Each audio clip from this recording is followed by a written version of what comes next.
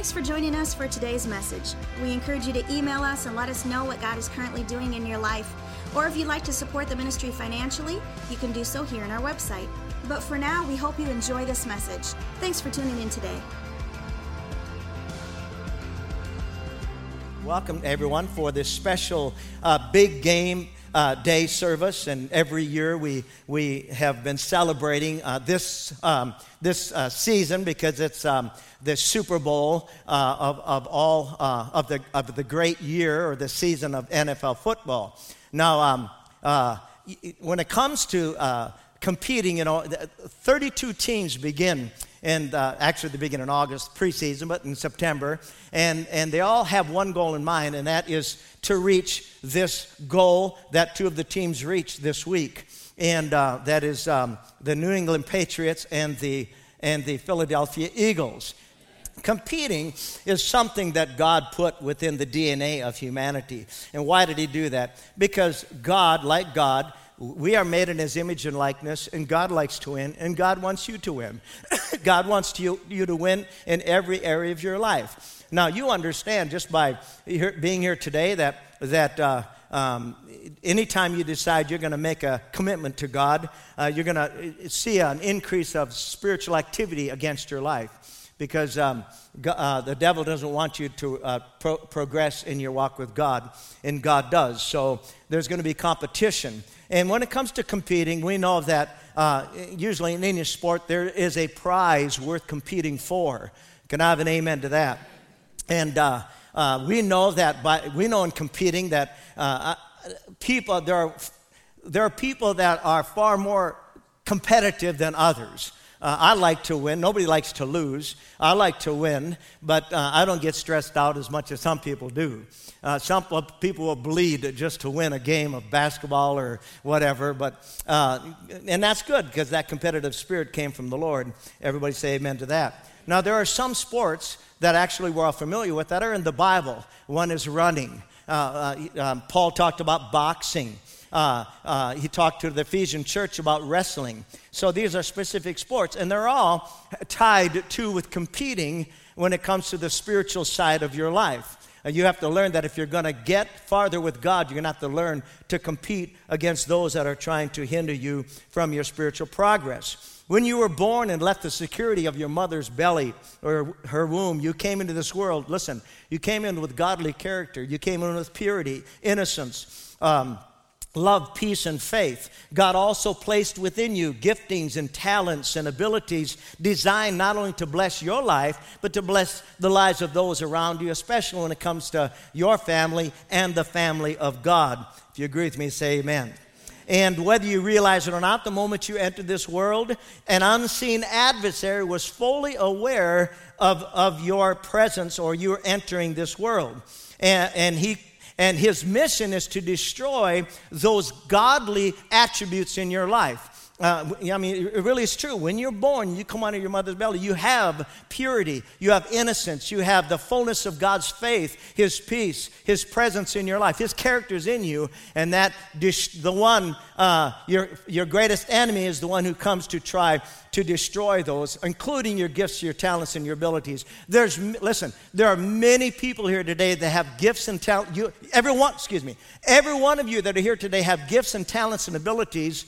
And there's going to be a sad day when you stand before God and you did not use those for his glory.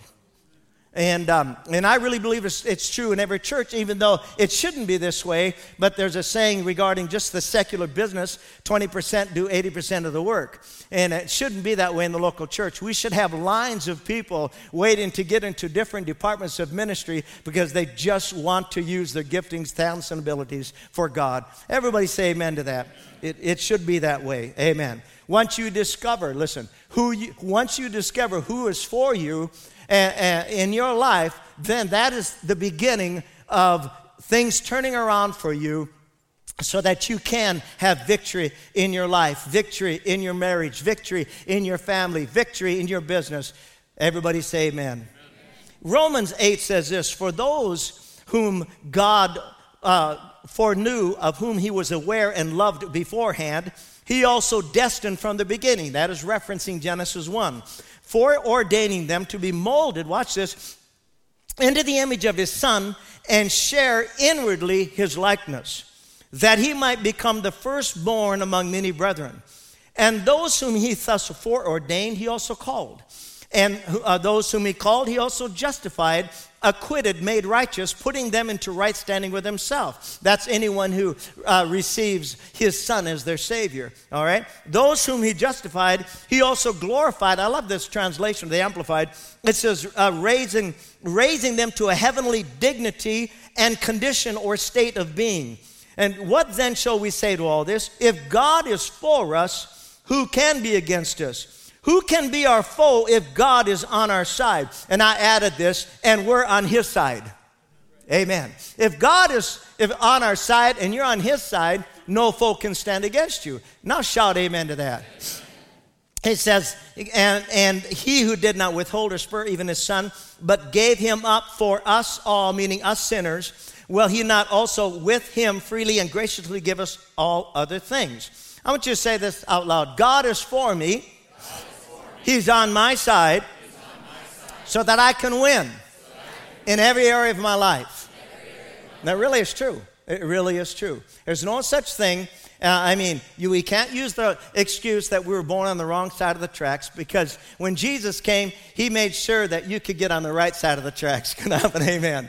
And that you could be blessed in your life. Hallelujah. Now listen, if your life has been plagued with fear, oppression, bondages of every sort, addictions, etc., then you need to stop and consider who is coaching your life. Who you have allowed to coach your life. You might be on the wrong team. Whether you like it or not, or aware of it, there's only one who has been the instigator of all the evils in your life. God is not the instigator. He's not the one who puts sickness on you to try to teach you something. Because if that were the case, there'd be a lot of smart people in this church. He's the author of life and not death. He's the author of wholeness, not sickness. Can I have an amen? But you do have one who's the instigator of all the evils. The moment you entered this world, there have been two spiritual forces competing for your life. One is your eternal Father who gave you the life that you have. And the other is what the Bible calls the God of this world, 2 Corinthians 4:4.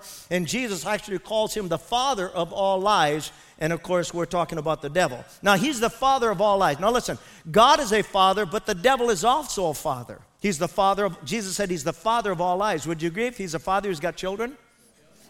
I think it was Oprah who said on one of her shows that we are all children of God. In fact, I think that Michael Jackson wrote a song about that many, many years ago. Didn't he?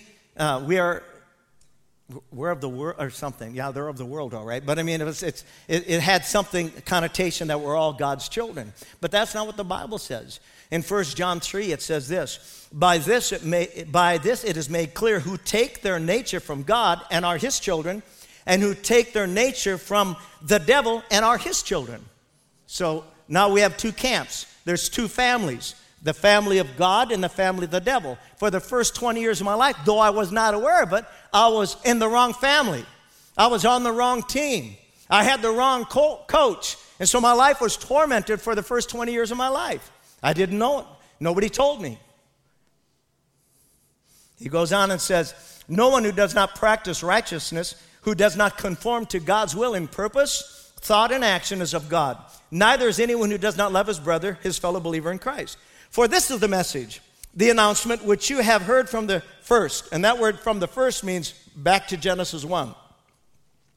That we should love one another. Amen. We should love one another. And not be like Cain, means we could be. Not be like Cain, who took his nature, and I've said this before, but it's important you catch what he's saying. When you take something, means you didn't have it before you took it. Everybody agree with me on that? You didn't have it till you took it. What does that mean? At one point in his life, he had the nature of God. He walked with God. He loved God. He loved his brother. But in time, he allowed animosity, unforgiveness, bitterness, hardness get into his heart until it produced murder on the inside of him. He killed his brother long before he killed his brother. On the inside. The Bible says, and not be like Cain, who took his nature and got his motivation from the evil one and slew his brother. And why did he do it? The Bible says, because his deeds, his activities, his works were wicked and malicious, while his brothers were virtuous. So on this side of eternity, there's only two teams you can be on. And God gave you a will to choose which one. God gave you a will to choose what team that you want to be on. As far as this unseen competitor called the devil, you can't overpower him with your own natural strength, nor can you outwit him with your own natural human knowledge or wit. You can't outsmart him. He's smarter than you. He's been practicing this thing called delusion for 6,000 years. 1 Peter 5:8 says, be well balanced, temperate, sober of mind. Be vigilant and cautious at all times. For that enemy of yours, say, I have an enemy. Say it again. Say it one more time. Yeah. Your enemy of yours, the devil, roams around like a lion roaring in fierce hunger, seeking someone to seize upon and devour. But the good news about redemption, the good news of the cross, is that Jesus literally defeated the devil, meaning he stripped him of his influence over your life. So you no longer, as a sinner, you no longer have to be a sinner. Come on, somebody shout amen to that. I mean, as one who's bound by devils, one who's addicted to drugs or whatever you're addicted to, you can be free. You can be free. Amen. Colossians 2:15 says, God disarmed the principalities and powers that were raged against us sinners, and made a bold display and public example of them, triumphing over them in him, in Christ, and in it, the cross. I love the Message Bible. God stripped all the spiritual tyrants in the universe of their sham authority at the cross and marched them naked through the streets. Isn't that beautiful? They say many, many years ago when kingdoms would fight against each other, once they captured the king of that nation, they literally would strip him down to nothing and walked him down the street, shackled, naked, to show his total defeat. Isn't that awesome? Amen. That's what Jesus did. Your adversary, listen. I want to read this scripture. John 10:10 says, the thief comes only in order to steal, kill, and destroy. But Jesus said, I came that every sinner, every sinner, may have and enjoy life and have it in abundance to the full till it overflows. How many want an abundant life till it overflows? Every one of us want that. Every one. But just because you want it doesn't mean that it's just going to come easily to you. You have to take it. You have to take it as yours by faith. Your adversary is not some dude dressed in a red onesie with a pitchfork in his hand. I like that word, onesie. Prior to his rebellion, Satan was the most powerful archangel in heaven. And after God cast him out of heaven onto the earth, he's been terrorizing humanity ever since. Satan is the number one terrorist in the world today, competing for the souls of humanity. Do you hear that? He's competing for the souls of humanity. And the question that I want anyone here to answer today is, whose team are you on? And I'm even talking to some Christians here. Because you're a Christian, but you've been on the wrong team lately. You've been compromising your life. And God wants you to be free. He doesn't want you to be tormented. There's a song that we used to sing it years, Angie may know it, but it was a worship song, and it was written by a pastor's son who was the music leader in church. And he wrote this song while he was steeped in pornography because he was crying out to God for deliverance.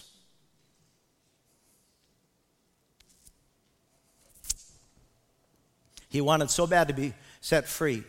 And listen, there's one thing to be tormented by the devil when you're lost, but it's another thing to be tormented by the devil when you're saved. It's a horrific thing because you cannot bear the character of your Father when you're bound by that kind of compromise in your life. So anyway, you might be thinking, man, I've made such a mess out of my life, that is there really any hope for me? I want to close today, meaning my close is about 10 minutes. Because I didn't want you to think it's like 1 minute from now. But mark Mark the 5th chapter. Would you go there? Mark the 5th chapter in your Bibles, on your phone. We're going to read a story about a man. He was from an area called Gadarene, okay? They were not Jewish. They were a heathen people. And this young man found himself traded to a team whose owner was a merciless tyrant and whose team players terrorized him daily, 24/7. And this is in Mark the 4th chapter, and I'll turn there. Say, praise the Lord. Mark the 5th chapter, verse 1. Then they came to the other side of the sea, to the country of the Gadarenes. And when he had come out of the boat, that's Jesus, immediately there met him out of the tombs a man with an unclean spirit. Okay, we'll catch that. Okay? And who had his dwelling among the tombs, and no one could bind him, not even with chains. So he literally was operating in a supernatural strength. Verse 4, because he had often been bound with shackles and chains, and the chains had been pulled apart by him, and the shackles broken in pieces, neither could anyone tame him. Now the Bible doesn't give us any background of the man's life up to this time. Kind of wish sometimes they would do that, because you wonder, how in the world did this guy get to this place in his life? Well, I know how, because I was shackled by the same demon. I know it happens in a process of time. It doesn't just happen overnight.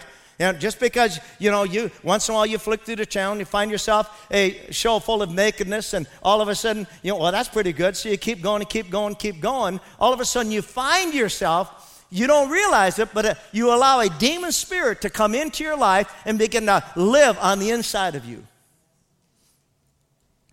It just takes time. It just takes a little compromise. Years ago, back in 2005, I was driving to my truck one day and I said, Lord, what is the key what is the key to overcoming lust? I just asked him that. What's the key? And he spoke to me just like that. And he said, and I heard him say it. And I'm sorry, it is, I'm not lying. I heard him say this to me. He said, you must starve it. And I went, oh, wow. Then immediately I said to him, but sir, then you're going to have to show me from the Bible. So I sat down and wrote 200 pages on the subject of lust, and God gave me an acronym for lust, L-U-S-T, living under sexual torment. Because I'd lived that way for the first 20 years of my life. And so he took me in the Bible. I didn't read any book. I didn't read one book from anybody. Not that I couldn't or wouldn't, but I just simply went to the Bible and I wrote 200 pages on that subject. It's just a horrific thing to be tormented with that kind of bondage. It's just horrific because you're so depressed and oppressed and condemned and convicted, but at the same time,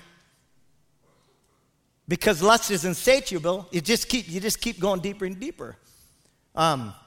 Ted Bundy, the man who murdered a bunch of women, I think like 40, he started out with pornography. He shared before he died, how he got into all this. Ted, what's his name? No, Bundy, but Dahmer from Wisconsin. Same thing. Got such a horrific, demon-possessed men, and it started out with just a little leaven. So these things are very serious because today we have a problem in that area. So here's a man terrorized by the devil.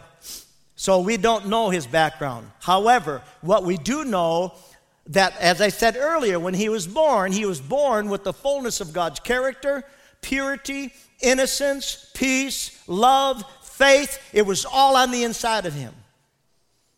And someone was there to target him to take that away from him. Years later, he finds himself tormented and living under the curse. Let's read verse 5.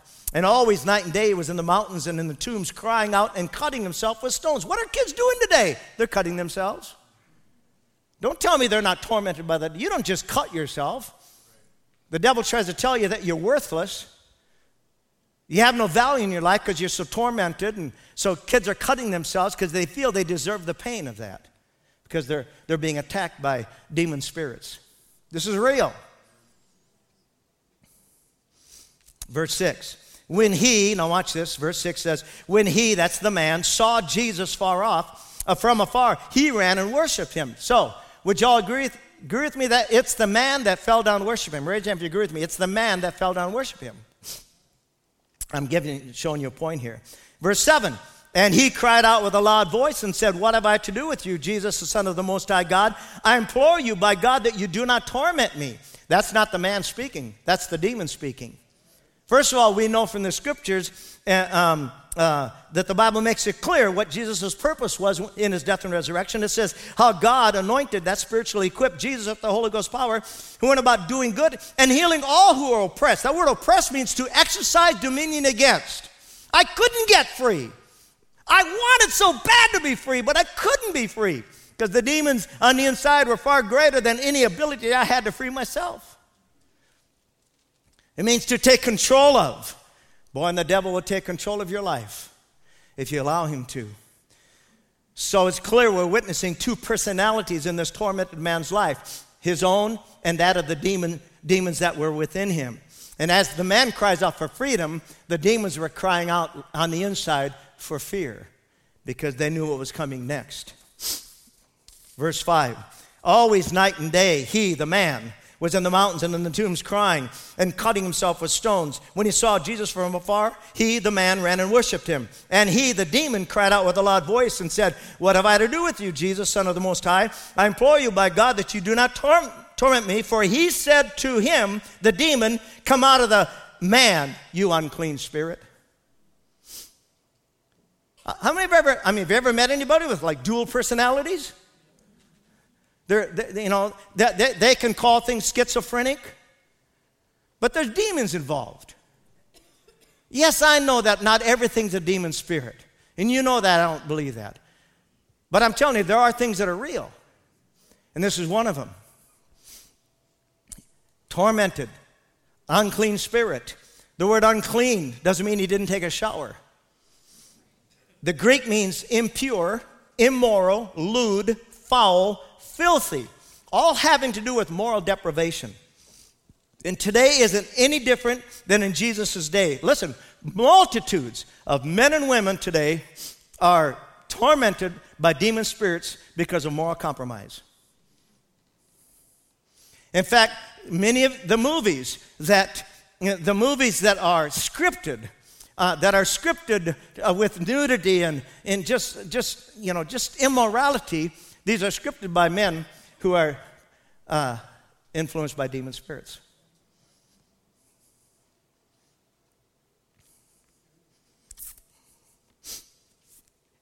Jesus said when a demon, this is Luke 11:25, you can read it. I'm not going to read the scripture. He says when a demon is cast out of a person, that person doesn't wholly commit himself to God, that demon will return to the house hoping he finds it empty. And when he finds it empty, meaning that person didn't get wholly committed to God, that demon comes back and brings 7 more worse than he is to possess that house.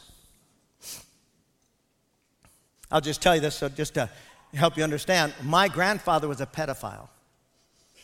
And when he died, see, demons are territorial. What does that mean? They literally want to live within the family unit if they can. So when he died, that demon left him to try to find another family member to possess.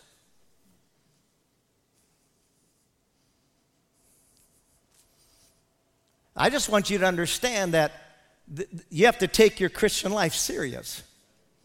Now, Brother Hagin taught us years ago, and I believe it's true. A Christian cannot be demon-possessed, but he can be tormented by a demon. You can't be possessed by a demon because you're possessed by God's Spirit. And if you're possessed by God's Spirit, there's no room in the house for a demon spirit.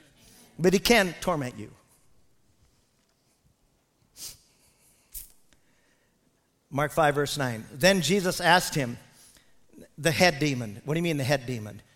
There was one speaking for the rest of them. Why is that? Because Ephesians 6 gives you the different levels of demonic power. Principalities, powers, the rulers of the darkness of this world, spiritual wickedness in high places. There's a level of power just as there is with Jesus. You know, I was thinking about this. Can I add this? This is really good. I was just thinking about that, and I didn't write it down, so I believe the Lord wants me to tell you because I thought about it. Remember when the sons of thunder, James and John, asked Jesus, their mother came to Jesus and said, I got a request. And Jesus said, well, say on. Can my sons sit on your right hand and on your left?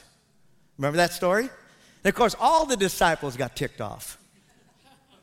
Why? Because they asked first, and the others wanted to ask. And what's interesting is that Jesus says, well, only my Father can make that decision. But listen to this. The Bible says that when you accept Christ, you're seated in heavenly places in Christ Jesus. So we're already seated there. Isn't that awesome? I thought that was awesome. Yeah, amen. Hallelujah. What is your name? And he answered, my name is Legion, for we are many. Now, a legion of Roman soldiers is 6,000. So this man, it doesn't matter. It doesn't matter if it's 1 or 6,000. But if there's 6,000 in him, he's got a full house. Okay, you got a full house. Amen. And then you wonder, why people can't get free. You can't, except for Jesus. Except for Jesus.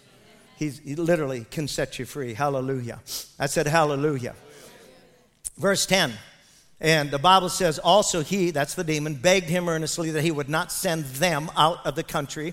Why? Again, demons are relational. They like to stay within the family if they can.